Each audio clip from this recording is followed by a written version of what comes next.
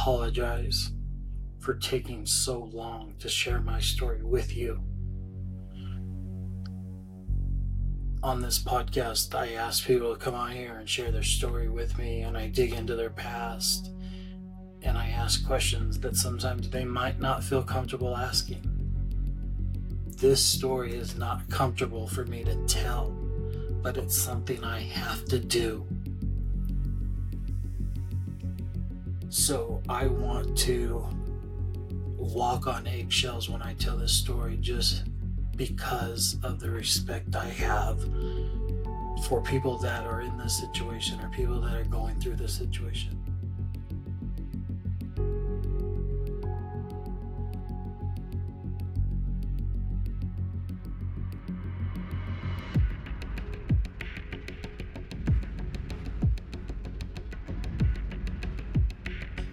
I'm going to tell you a story in 3 parts. 1, how it happened, the rehab, and the court system. Okay? It all started back in about 2014 when this young lady started dating this guy, and I told her, hey, even back in 2014, hey, this guy is kind of crazy. Man, he was possessive. He was he had no soul. There was nothing going on there, so I didn't feel comfortable around this guy at all. She was gonna come watch me perform stand-up. I had only been in the game for a couple of years, and she was coming out to watch me, and she told him, hey, I'm gonna go watch Bubba in Ontario. Well, he made a point that he was gonna go with us on this show. So me and Joy had to ride out to his house and pick him up. I don't know what it is, but that car ride, that show, that sparked something. Because now he would show up at my shows everywhere, looking for her. April 5th, 2015 changed my life forever. And my loved ones around me. Let me just say that right now. It was an Easter Sunday. I was stoned, I was fat, I was happy. In my lazy boy chair, I was good. Wasn't bothering anybody. I get a phone call about 8:30, 9 o'clock. And let's just say this guy's name is Dan, okay? So, Dan and Joy are like family to me. And then there's this other guy. We're going to call him G. G also grew up with his family. He's about my age on this cul-de-sac. We grew up as friends. Dan calls me up and says, hey, Bubba, we have a problem. He says, we think Joy might be in trouble. She might be kidnapped. He goes, I want you to ride out there to her job with me. And I said, okay, time out. Why are we thinking that she's kidnapped? Have we called the police? Have we done any of that first? And he goes, the police won't do anything because she hasn't been missing for 24 hours. I said, okay. She called her mom, and the neighbor had picked up the phone. G's mom, okay? And Joy said, hello, Mom. She said, this isn't your mom. She goes, hi, Mom. She goes, okay, Mom, well, I'm going to have some coffee at Starbucks and I'll be home late. She said, Joy, are you in trouble? No, Mom.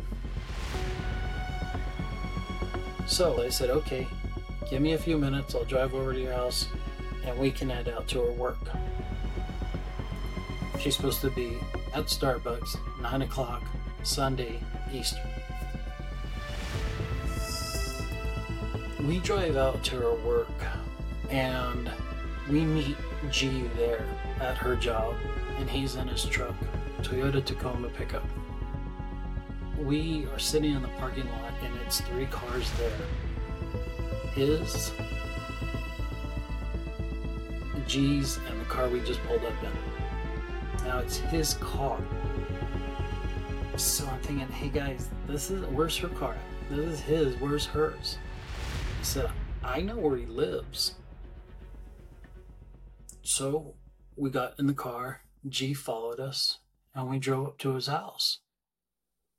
Remember? We had to go pick him up for a comedy show. We pull up in front of his house. G goes up in this cul-de-sac, comes around and parks, heading out of the cul-de-sac now. So he's parked across the street. I walk over to G's truck and I say, hey, how are we gonna do this? G says, I'm going to the fucking door. I said, okay, I'm right behind you. G hands me his truck keys, and he's done that numerous times. Okay, and at the time I was wearing a hoodie sweater, and all hoodie sweaters have a pocket. And I put the keys in my pocket, and we headed to the door. But we were making a lot of noise, man. We were hollering. We were, hey, is Joy here? Joy wants to talk to her mom. Mom wants to talk to her. Blah blah blah. I mean, we're waking up the neighborhood.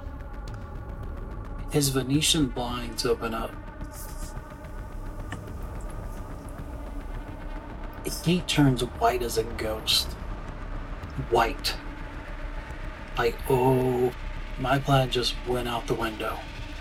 She comes running out the door by the time we get to the front door. And she's running and she's screaming, he's got a gun, he's got a gun.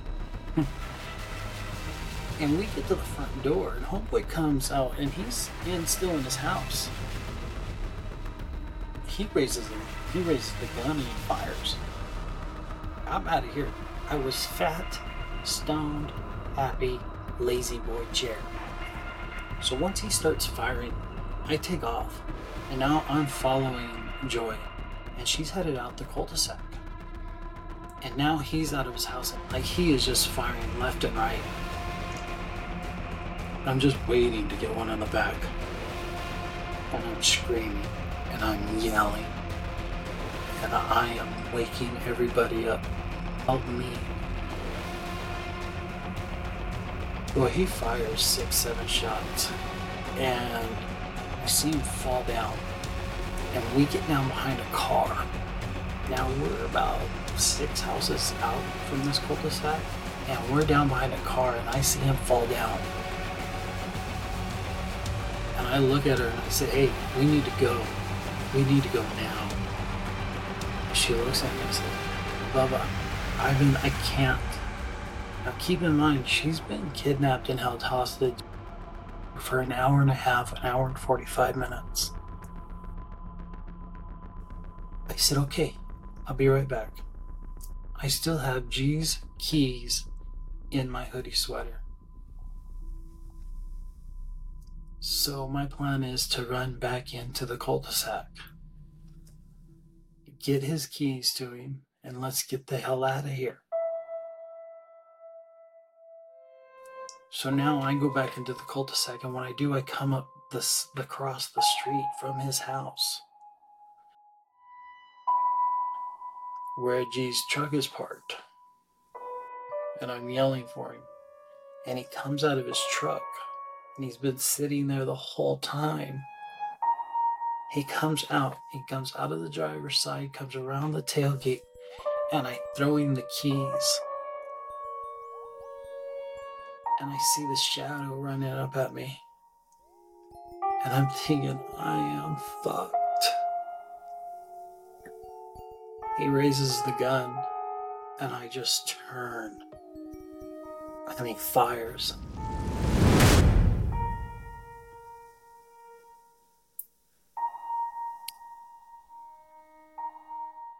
And then he fires again. That one has no bullets. Now, he hits me one time in the face. I look up and I see this truck and it hits him. I drive this guy across the street and he hits an old 1980s panel van. later come to find out this guy is high on pills and he's drunk. So it's like taking down a guy that's on PCP. Because when he hits this panel van, he stands up. Like nothing fazed him. Just stands right back up. Like, oh, fuck. Now he's still got a gun. So what does G do? Hangs a sharp left and hits him fucking again. Now that I know everything is safe over there, now it's time to worry about. I hear yelling. Bubba, you shot? Bubba, you shot? Yeah, because now I'm catching the blood that is just pouring out of my face. And I'm trying to put it back. I'm trying to put it in my pocket. I'm trying everything I can. And I get down on the street. And my cell phone. I have it on the street. And I'm trying to unlock it. And I can't.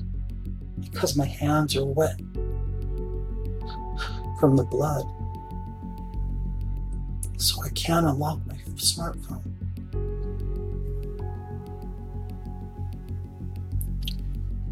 I don't know where the paramedic came from, but the next thing I remember was somebody taking my phone and sliding it across the asphalt. And they going, fuck that phone. And like a comedian I do, I looked at him and I said, oh, my wife's going to be mad at you.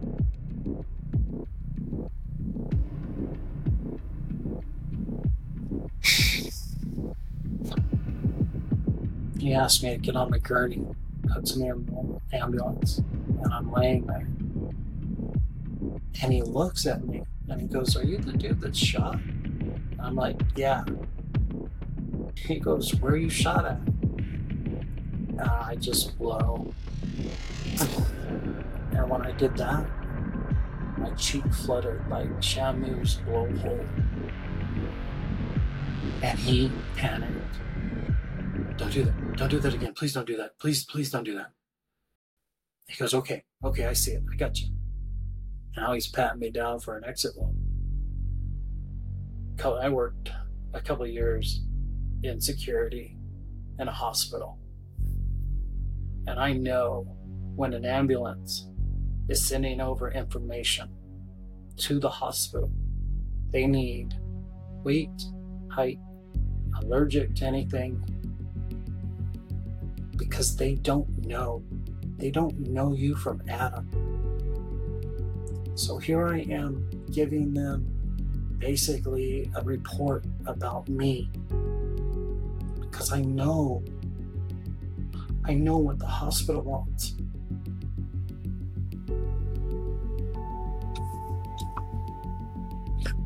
And I have to take my mind off the fact that I'm laying on a gurney in an ambulance, and I don't know what's going to happen. But all I can control is that for that moment. I pass out. Shock, something, I don't know. Apparently it takes a lot to put me down. And I didn't tell them that you need to up the dosage, because apparently when I got to the hospital, I was throwing people off me. Sorry. So now I'm throwing orderlies off me, nurses off me. And how do I know? Because my wife tells me. Because I ask her, what are all these bruises from?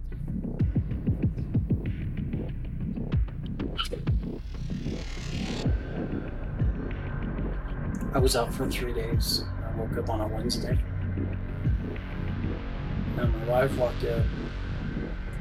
I remember it like it was yesterday.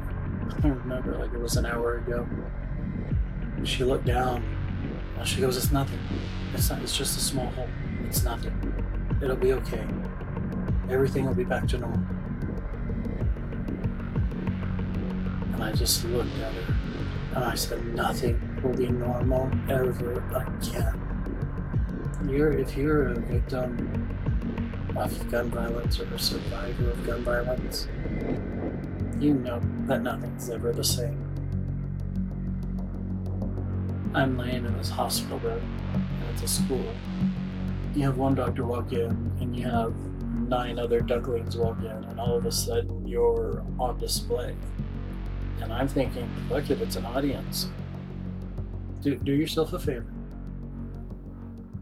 Mark down everything you're allergic to. All the good medicines, all the bad medicines, all of them. Write them down. What works for you, what doesn't, get a clipboard and just hang it in your house. That way if paramedics come over, you just hand them the clipboard. Because they gave me so much medicine in there. They either broke out into rashes, hives. I instantly threw up. So here I am now, a test case of what medicines work for me. Wednesday, they woke me up to tell me that they're going to put me back under, perform surgery on me.